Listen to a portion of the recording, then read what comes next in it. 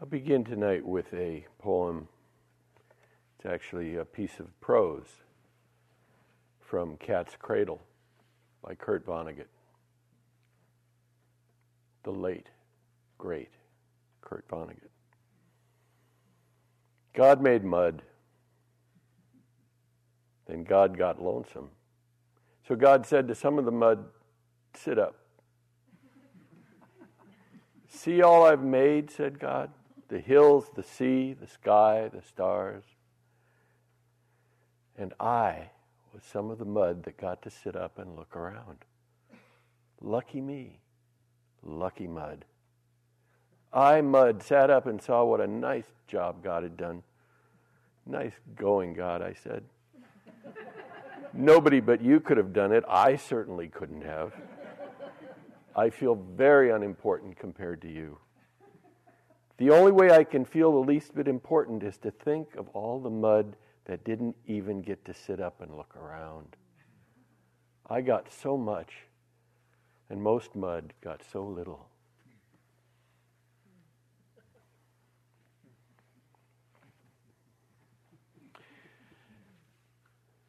Today in the interviews and talking to some of you, there was an expression of gratitude, of a deep feeling of appreciation for being here. And it's really a wonderful feeling to have been given this gift, to have found this jewel of mindfulness, and to be sitting here and letting your mind settle some and investigating who you are, investigating how your reality is created. It's such a special thing to be doing. I'm convinced it's an evolutionary leap that we're making when we come here to do this. And it's not so much that we find out anything in the form of knowledge, the way we usually think of finding out something, learning something.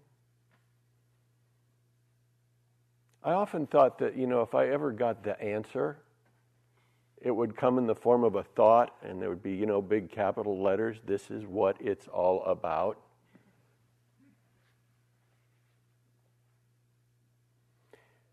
I don't think I've gotten that kind of knowledge from meditation, but it has led me towards the mystery. It has gotten me in touch with the wonder of what is going on here that none of us knows really anything about, truly. Do you know why we're here? Why we have these minds? Why we're sitting here playing with them and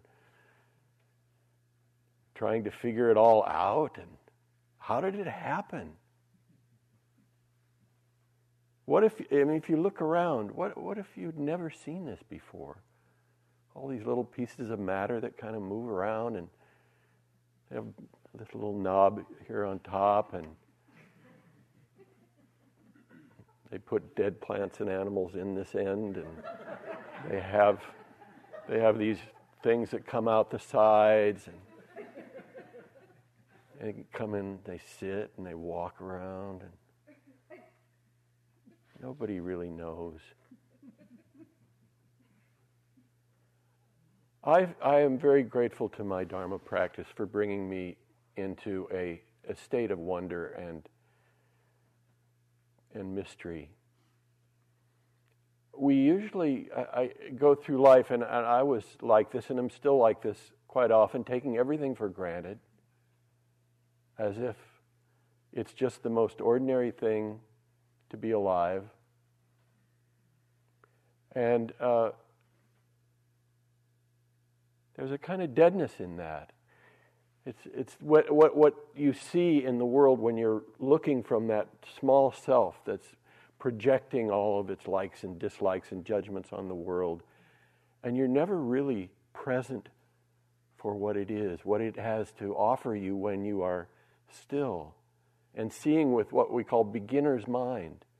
Beginner's mind, you don't know anything. And then it can open up into this field of wonder. Einstein said there are two ways to live your life. One is as though nothing is a miracle, and the other way is as if everything is a miracle. Sometimes I know it's not easy. I have struggled my whole life with a kind of dark, cynical attitude. I consider myself now a cynic in recovery.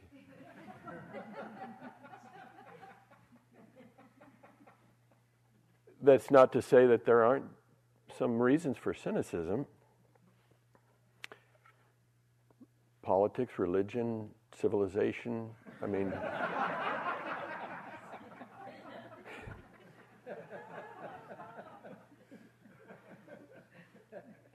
But I think that sometimes we get so caught in that drama of time and, history, and that we forget. And really, in some way,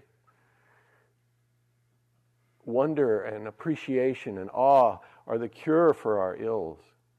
If we live with that kind of satisfaction of the mystery, having the mystery at hand, we won't need to rearrange the world to satisfy ourselves. We'll be walking around with astonishment and delight at this strange life we're inhabiting.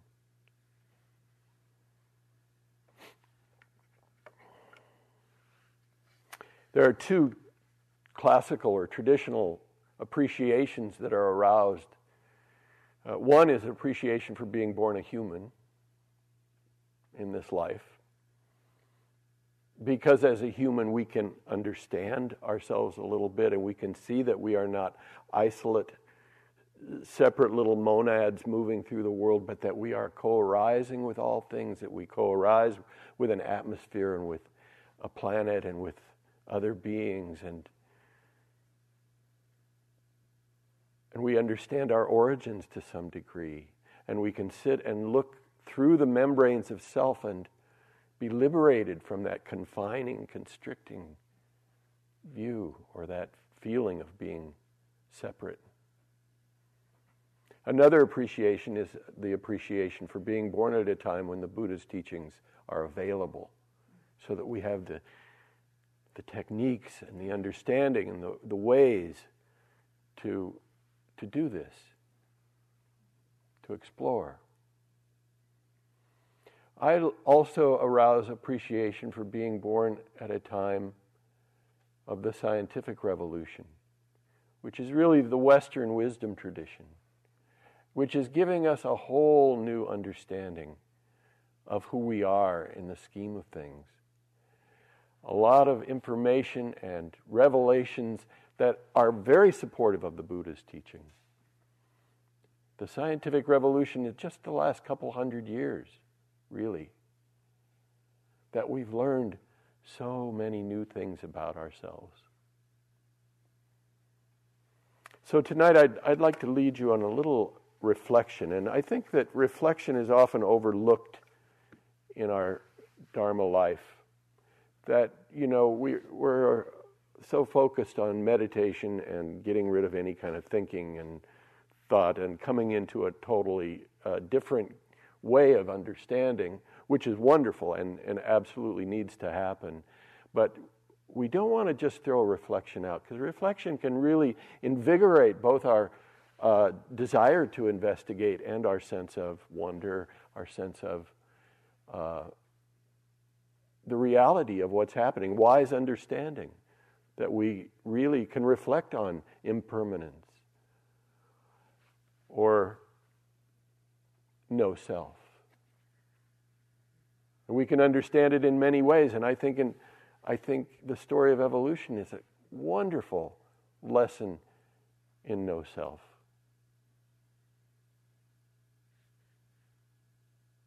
It's taken 13.7 billion years to make you.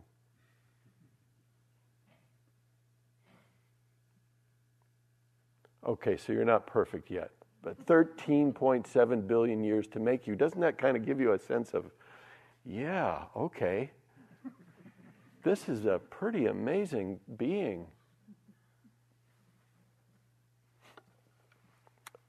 Einstein again, one cannot help but be in awe when one contemplates the mysteries of eternity, of life, or the marvelous structure of reality. It is enough if one tries merely to comprehend a little of this mystery every day. Never lose a holy curiosity. So this is an exercise in arousing your holy curiosity. And I will be calling on scientific information to help us in this. I call this exercise, Be Here, Wow.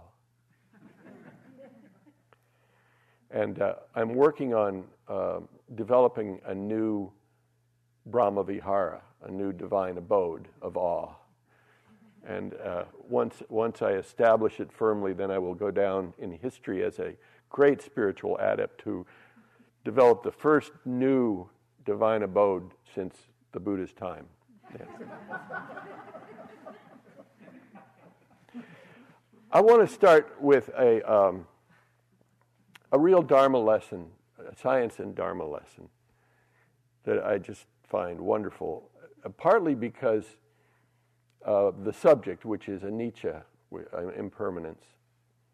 And impermanence is so key in the Buddha's teaching, because if we see the radical impermanence of things, we also see dukkha, because nothing is ultimately satisfying. There's no place to land and rest and hold. And anicca is also a key to anatta, because there, with everything in process, there is no abiding self to anything, no abiding self nature to anything. So the Buddha understood radical impermanence. He talked about things changing millions of times in the blink of an eye. I often wonder, how did he understand that without an atom-smashing machine and laser photography? He must have slowed his mind down slow enough so he could count how many times things changed in the blink of an eye. But now, I mean, the scientists, the physicists talk about impermanence on a whole other level. And impermanence, so impermanent it makes our ordinary reality seem frozen in time. Way down inside of everything, where the quarks are doing a line dance inside of an electron, events are occurring in increments far shorter than the blink of an eye, which is considered, by the way, to be 1/10 of a second. In the subatomic world, things are measured in what scientists call attoseconds, which is a millionth of a trillionth of a second. It takes an electron about an attosecond to travel all the way around a proton. But that's not all. Inside the proton, perhaps another level deeper into reality, an attosecond would be regarded as a long nap. Inside, way down inside, time is measured in zeptoseconds, a billionth of a trillionth of a second. Zeptosecond. Now, I think at some point the physicists realized that they were actually in a Marx Brothers routine of some kind, where the jokes are coming so fast that you realize it's all a joke. So when they started to measure things changing even faster, in trillionths of a trillionth of a second, they named it a yoctosecond. Atto, zepto, and yocto. Hello, I must be going, right? The time it takes for a quark to go around a proton is somewhere between a zepto and a yoctosecond. All you can do really is smile and let go, you know?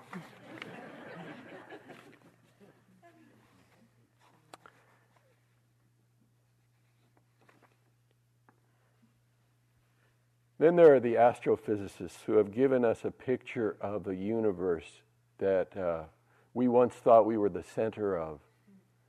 We once thought we were the whole thing, the whole reason for it all. But now they've discovered that it's so big for us to impute that we are the center of and the purpose of it all seems a real stretch. In the mid-90s, I read in the paper, somewhere in the mid-section of the paper, not near the front page, but the Hubble telescope had been sending back pictures of the cosmos. And it had taken a picture of just a quarter-sized piece of the sky, just a little shot, and had found 100 new galaxies. 100 million new galaxies. Not solar systems, galaxies, each of them full of billions of suns, many times larger than our sun, some of them millions of times larger than our sun. There are uncountable numbers of galaxies out there. Now, what's the message? Of course, it's that, I guess we're not all that significant after all, or you could also see it as, wow, I am part of that. I am part of that hugeness, that big, as John calls it, the big. That's the humongous.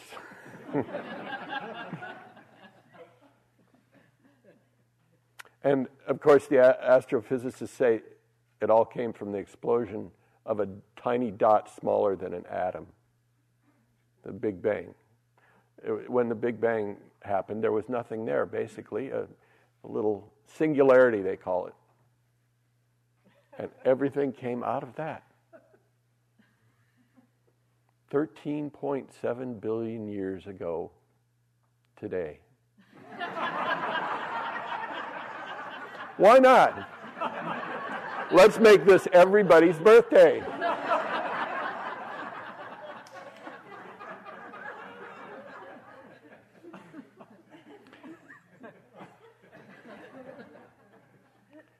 And in some sense, we're still, the Big Bang is still going on, and everything is the energy, everything we see around us, everything is using the energy of the Big Bang. That's where it all came from, all this light, all this fire, all this energy.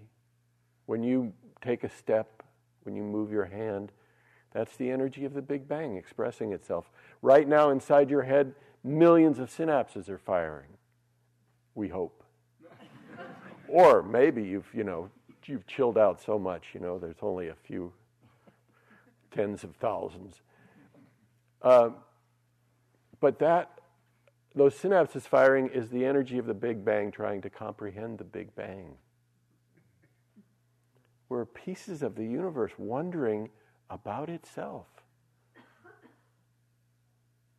How strange.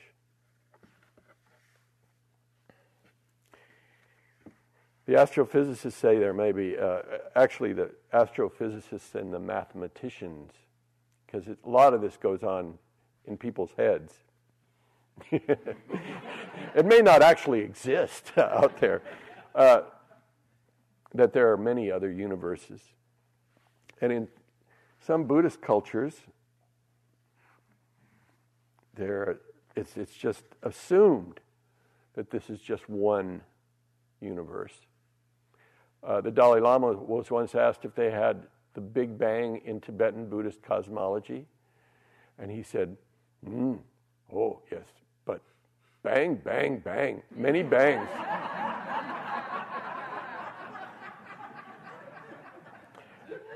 In the Avatamsaka Sutra, the Buddha tries to explain how many worlds are known to him. He begins calculating, and it goes on for several full pages. The final summation, it reaches a number 35 digits long. And then it goes on to say that 35-digit number squared is an incalculable.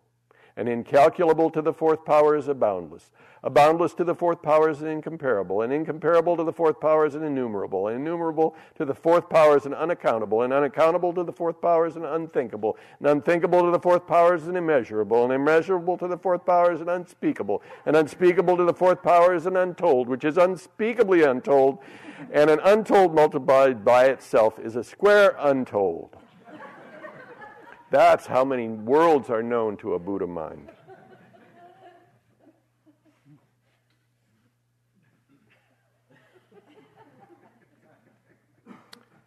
Really, we're so limited when we put on these self-blinders, you know. We get so limited in how we perceive or what we imagine. One scientist said, the world is stranger. Reality is stranger than we imagine. And not only that, it's stranger than we can imagine. Okay, I'd like you to close your eyes for a minute. You don't have to get into the position. Just close your eyes. Feel yourself seated here.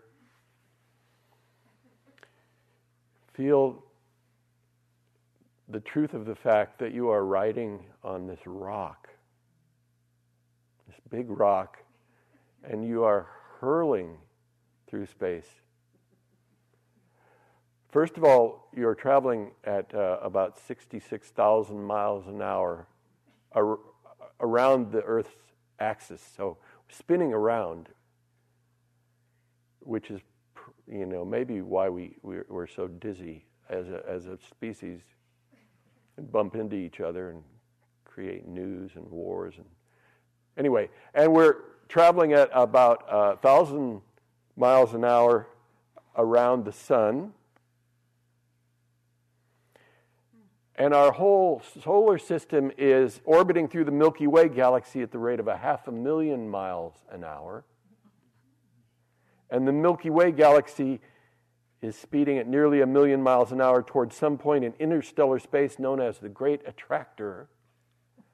And everything attracted to the Great Attractor is traveling at the rate of 800,000 miles an hour toward another supercluster of galaxies called the Shapley Attractor. And you don't even have to hold on. You would think you would, but there's this mysterious force of gravity holding you to the earth. You can open your eyes. On the earth.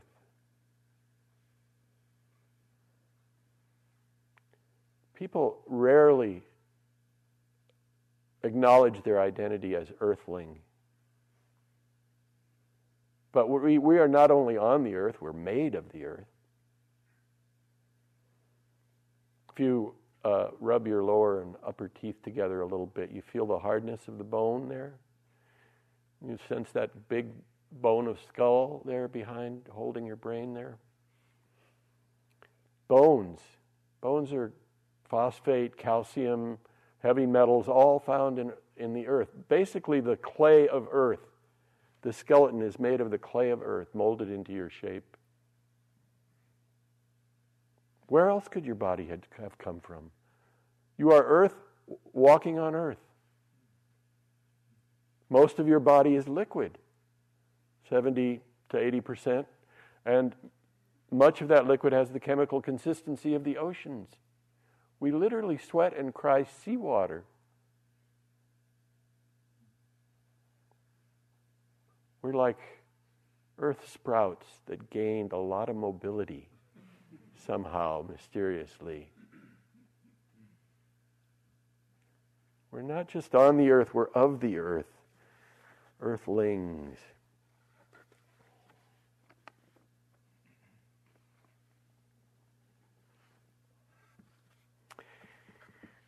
And everything we see, the reality we perceive, is just because we have particular kinds of perceivers. particular sense organs. And it could be, and in fact it is, on some levels, completely different than what we see. If we could see with electron microscope glasses, for instance, we would just see patterns of energy. Because really, down at the bottom is all the same stuff they've discovered, you know? And the universe is really a trickster on some level. Everything we perceive is made of atoms. And atoms are 99.999% empty space. You take the nucleus of an atom, blow it up millions of times till it's the size of a pea. The electron going around the nucleus will be the size of a dust mote, and it'll be a half a mile away. There's hardly any matter to matter. I read that that all the matter of all the humans on the planet, if it was all condensed, we would be the size of a sugar cube. Not much stuff here to worry about, is there? Is that amazing? So if your body's made of atoms, and atoms are mostly empty space, what is holding your clothes on?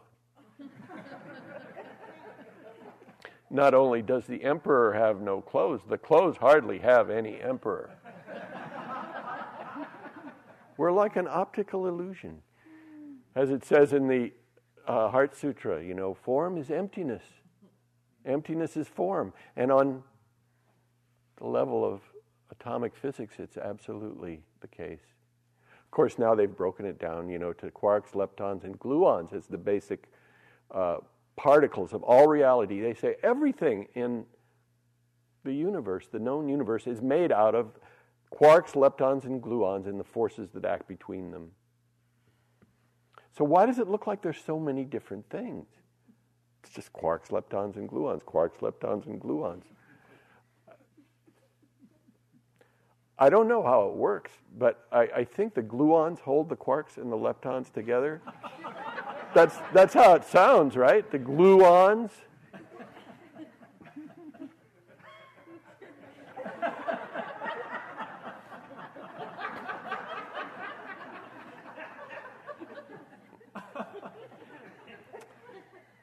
I just find this so interesting. It shatters my ordinary perception, just like meditation does. And I think it's so rich to do that to yourself, for yourself, excuse me. They're now, of course, looking for the theory of everything that's going to tie all these strange conceptions of matter and energy. And the superstring theory is the current one. They say everything is actually made out of these minuscule vibrating strings of energy. It's all energy, basically. These strings, the physicists will tell you, are so small that the size of a superstring is to a human being as the size of a human being is to the rest of the universe. It's on what they call a Planck scale. And so, of course, nobody's ever seen a superstring or ever will. But there you go. It's all superstrings. And the superstring theory also posits there are 11 dimensions to reality. There are 7 more dimensions to reality that didn't unfold in our universe. When I heard that, it got me thinking about the fact that we live in a particular configuration of reality, and we live in 4 dimensions: height, width, depth, and time. And that could be arbitrary, that there could be other dimensions, that, you know, cracks in reality that we can't perceive and, of course, can't manipulate or quite understand. I think it's probably good that we only got 4 dimensions because we can barely handle them. If there were 7 more dimensions, think of how hard it would be to find your car keys. How much harder, or there would be all these other cracks in reality. I think that one of the dimensions is where birds go to die. They found a way into that dimension, and so you never see them, and there's a whole dimension just full of feathers and bird skeletons.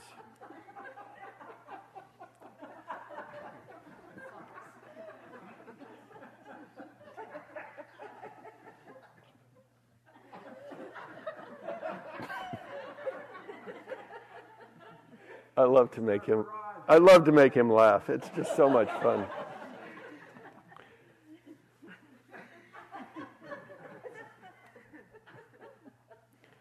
So, the physicists are telling us also that consciousness plays a part in creating reality, which mystics have known for centuries.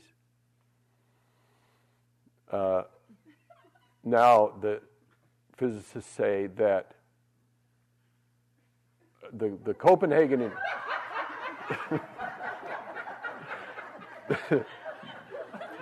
the Copenhagen interpretation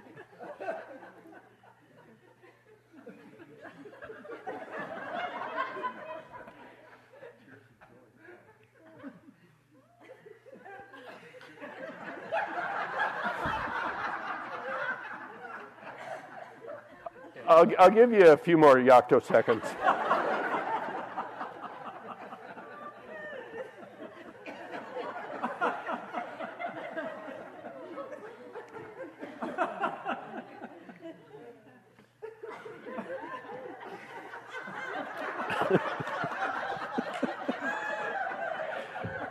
And the thing is, that he's heard these jokes before.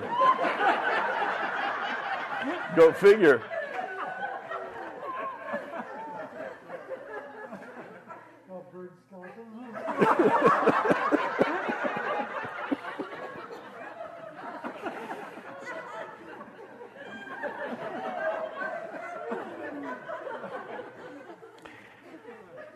Okay. So, as I was saying, consciousness plays a part in creating reality. The Copenhagen interpretation of quantum physics, which is one of the most widely accepted understandings, says, and I quote, "There is no reality in the absence of observation." And the way they explain it is that when we're looking, things kind of drop into particle reality as we perceive it. And when we aren't looking, there are just waves, probability waves. Einstein could never believe that when nobody was looking, the moon would disappear. We can actually do our own experiment with this. Everybody look over to this side of the room. Even you. Well, look over there. Everybody look over there. Okay, now, presumably the other side of the room has disappeared. Okay, let's... See, now, either it reassembled itself or somebody was peeking.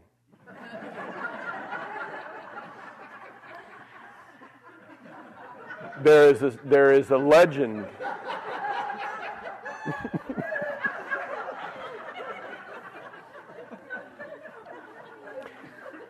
There's a legend, maybe apocryphal, that there are lamas in caves in the Himalayas holding the world together by paying attention, just in case, at some moment everybody is busy. that the world will be held together because they know we have to go through the karma of this life, so they're doing it for us. But really, what is the bottom line of what is being understood in physics is that everything is in process. There is no thingness. You might call it the discovery of anatta at the level of subatomic reality, because it's all light. One physicist says matter is just gravitationally trapped light. It's just a light show.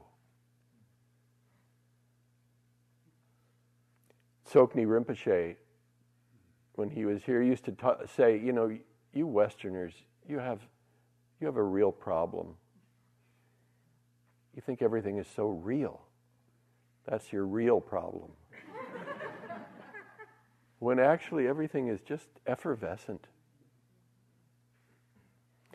And it's interesting because there is this knowledge that we are gaining through the scientific revolution. And the beauty of combining it with the Dharma is that we can actually turn it into wisdom. And my first teacher, Goenka, John and I sat together and we'd sweep our body, for days and days and hours, and pretty soon there was no solidity there. You could feel it was just ever changing. It felt like it was almost on a cellular level. You could understand anicca. And when we see it that close and that personally, that this too is in that process, then it becomes embodied. It becomes wisdom rather than just knowledge.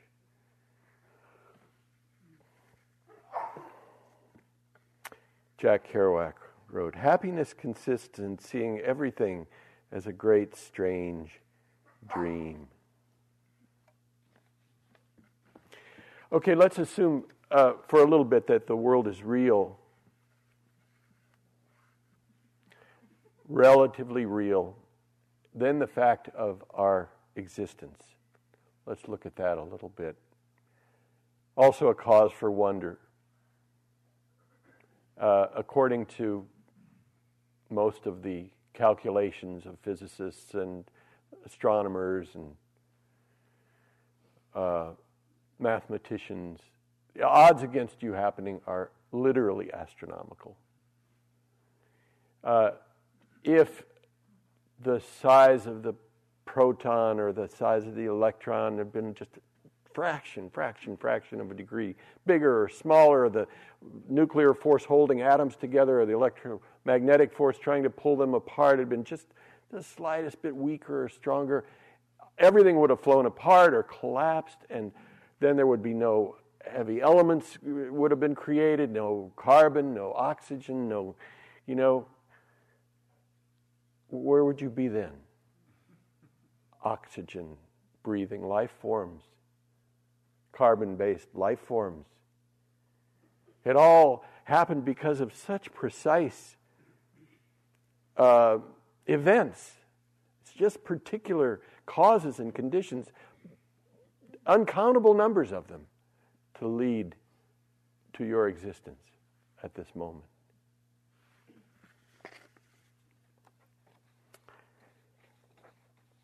And then your body, as I mentioned earlier, made of heavy elements, the earth. Thich Nhat Hanh says, "Once I was a cloud, once I was a rock." This is not poetry. This is science. This is not the story. This is not a belief in reincarnation. This is the story of evolution.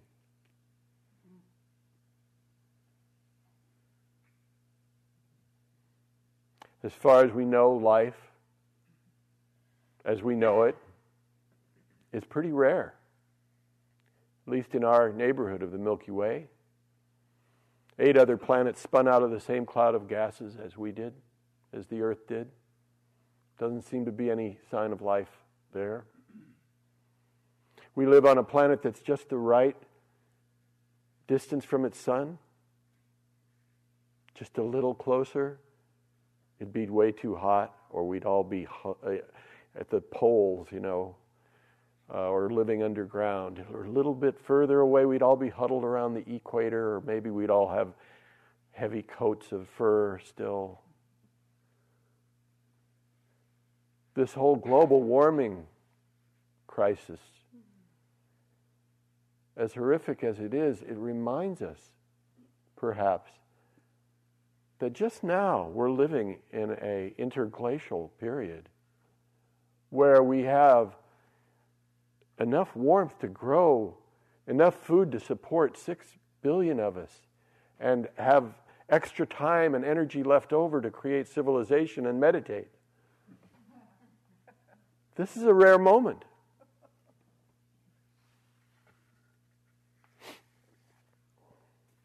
The rarity of life.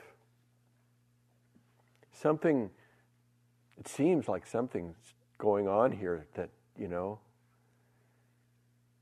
I'm afraid to say intelligent, but because, it's such a difficult and dichotomy now between believing in random chance or a creator, intelligent designer.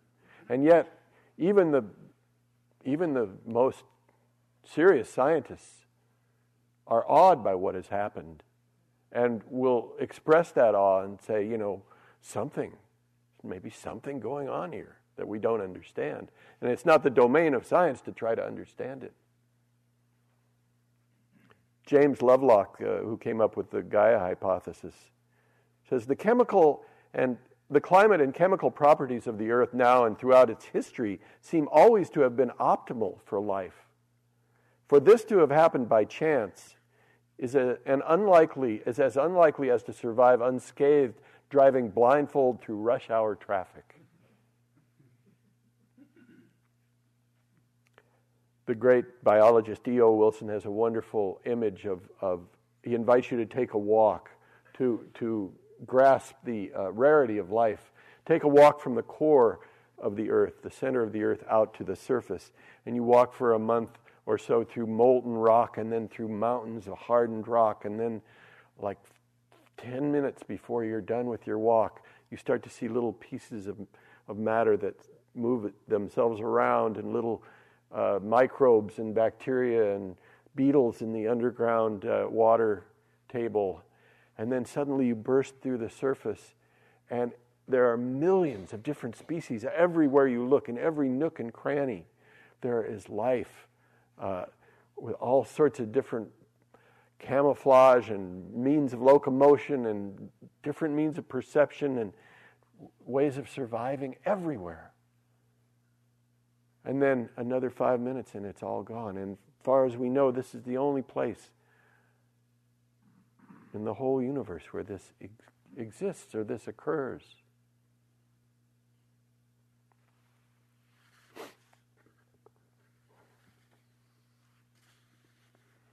And of course, we've been shaped by nature.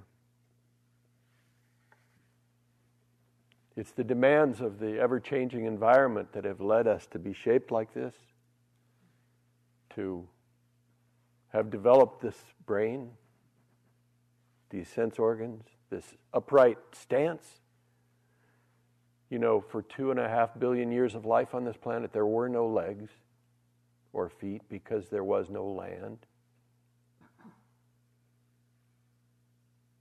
Nature's like an artist, and we are the art.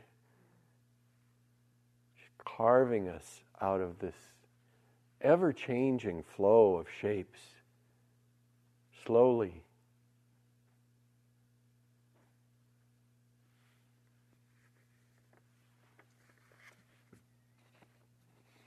Richard Dawkins, another very serious scientist.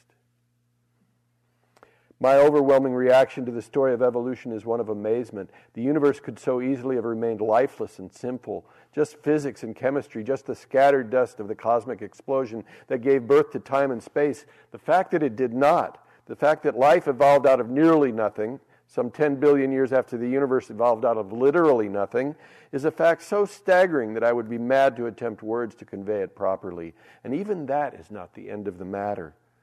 Not only is life on this planet amazing and deeply satisfying to all whose senses have not become dulled by familiarity, the very fact that we have evolved the brain power to understand our evolutionary genesis redoubles the amazement and compounds the satisfaction. That we can even understand our origins. And what a Dharma lesson to understand our origins. That we've been shaped by all the life that came before us for all the billions of years of life on this planet. it sort of says that, you're emerging out of this mixture of elements and forces and evolving protoplasm, and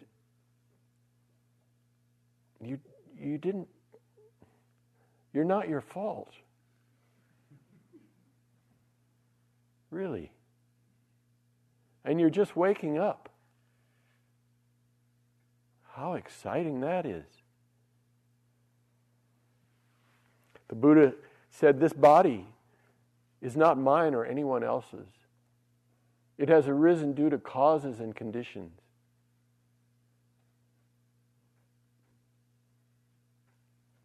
It's almost as if he knew Darwin or understood what Darwin was talking about.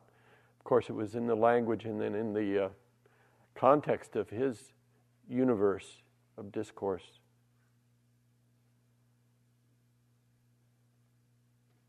When we see ourselves in the story of evolution, we realize that this life, is a temporary appearance arising as the result of all these different elements coming together, the flow of cosmic and biological evolution. And as the Buddha said, all compounded things will come apart. They have no lasting self. So we have a few minutes left. So I just want to offer you a couple of brief reflections on this body that you are inhabiting and these senses that you use to perceive the world. I want you to just put your hand on your gut there. Kind of feel the liquid nature of it. And you know that inside of your stomach right now, there are more individual living beings than all the humans that have ever lived on planet Earth.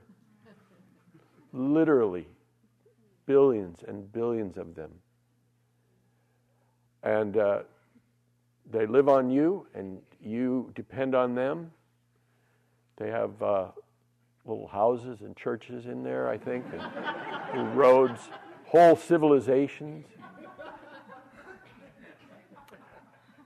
But really, as Lynn Margulis, one of the great molecular biologists of our time, says, our concept of the individual is purely arbitrary. Each of us is a walking ecosystem. Each of us is a community unto ourselves.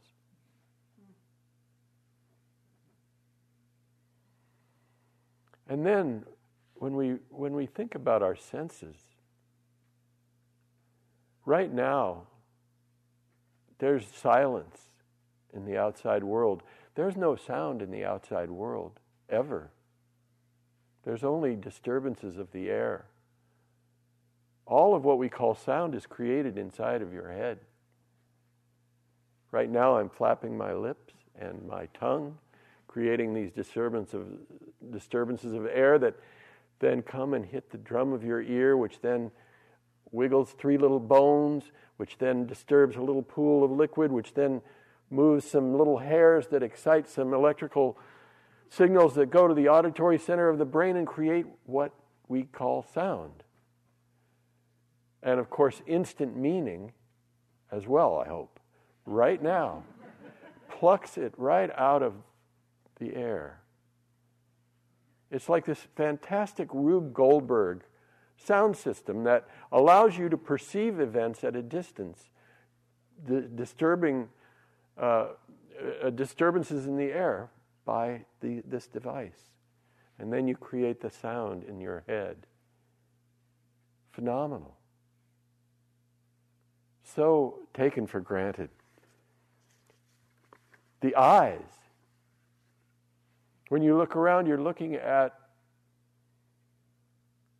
the most fantastic painting by the greatest artist that ever lived, a continually changing three-dimensional color painting of reality, all done by the brush and the genius of your eyes and the visual cortex of your brain.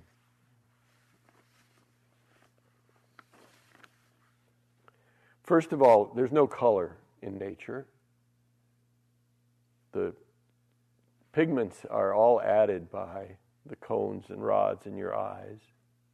The streams of photons are just hitting the lens of your eyes, which contains many millions of cells, which then turn those streams of photons into electrical signals. Not a picture, electrical signals that go back to the visual cortex of the brain, which then goes on a little conference call to the other parts of the brain and says, hey, what do we need to know? What do we need to see right now? What's important, and how should we look at this? And, everybody answers back, and then the picture is painted, and you get flashes of reality, moment after moment after moment, all painted by your eyes and brain. This picture.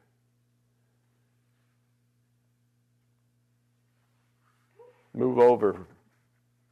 Well, it's not exactly a Picasso that I'm seeing, I guess. It's more of a Renoir? Hopper, yes, that's what it is. It's a hopper.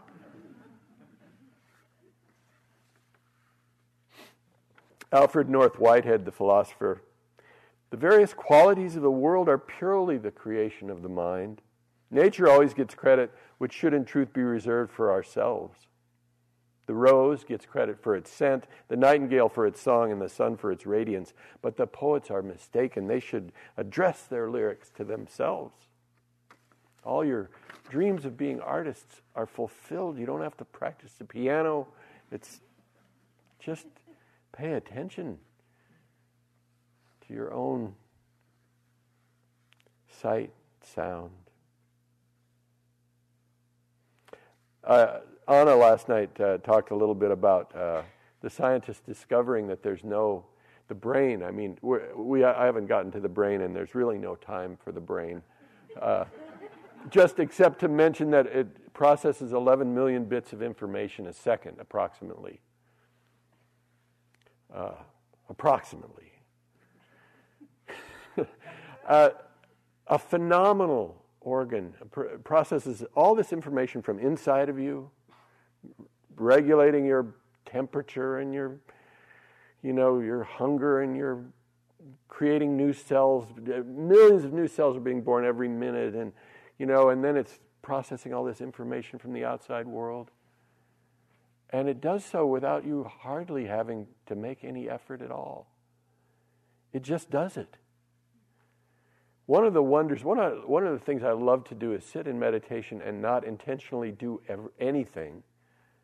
And everything happens. Everything gets taken care of. And as Anna talked about last night, they can't find the director. Nobody's home. The brain is this amazing self-organizing system, and it just does all these things without any direction, it seems. It's been built so well.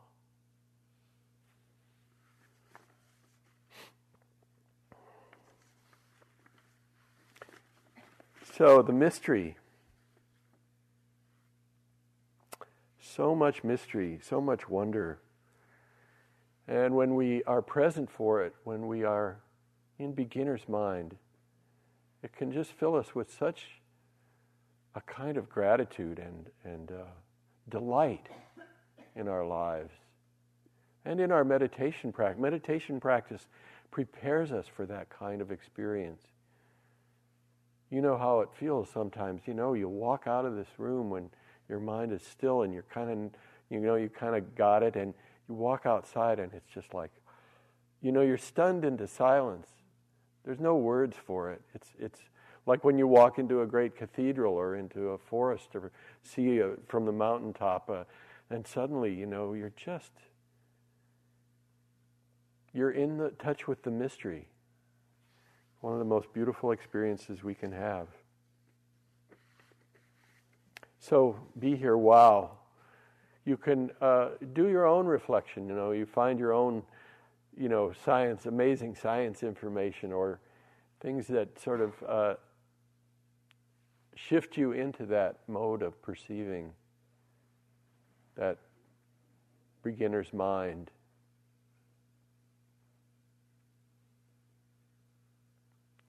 In the Torah, it says the beginning of wisdom is awe. Rumi says, awe is the balm that will heal our eyes.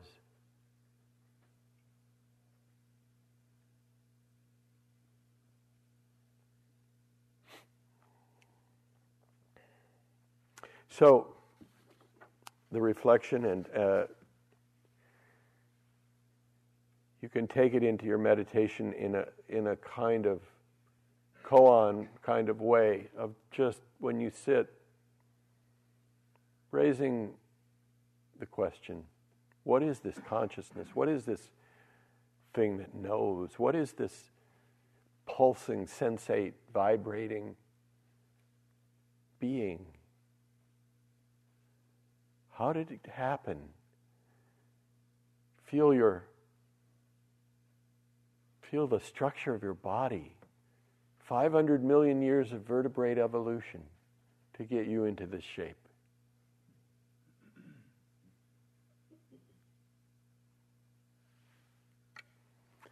Let me close with a poem by Mary Oliver.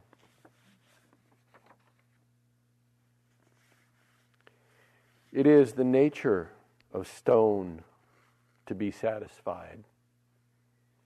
It is the nature of water to want to be somewhere else. Everywhere we look, the sweet guttural swill of the water tumbling. Everywhere we look, the stone basking in the sun or offering itself to the golden lichen. It is our nature not only to see that the world is beautiful, but to stand in the dark under the stars, or at noon in the rainfall of light, frenzied, wringing our hands, half mad, saying over and over, what does it mean that the world is beautiful? What does it mean that the world is? The child asks this, and the determined laboring adult asks this, and the carpenter and the scholar ask this, and the fisherman and the teacher, both the rich and poor, and the old and the very old, not yet having figured it out, ask this desperately, standing beside the golden-coated field rock or the tumbling water or under the stars. What does it mean? What does it mean?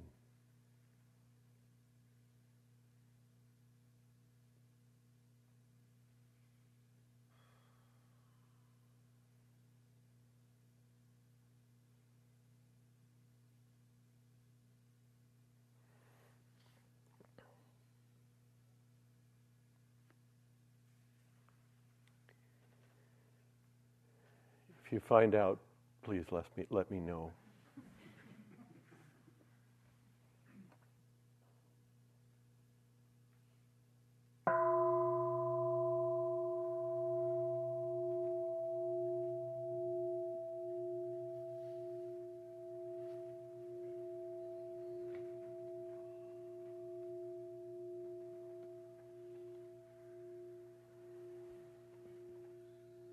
Enjoy your walking. Full moon almost.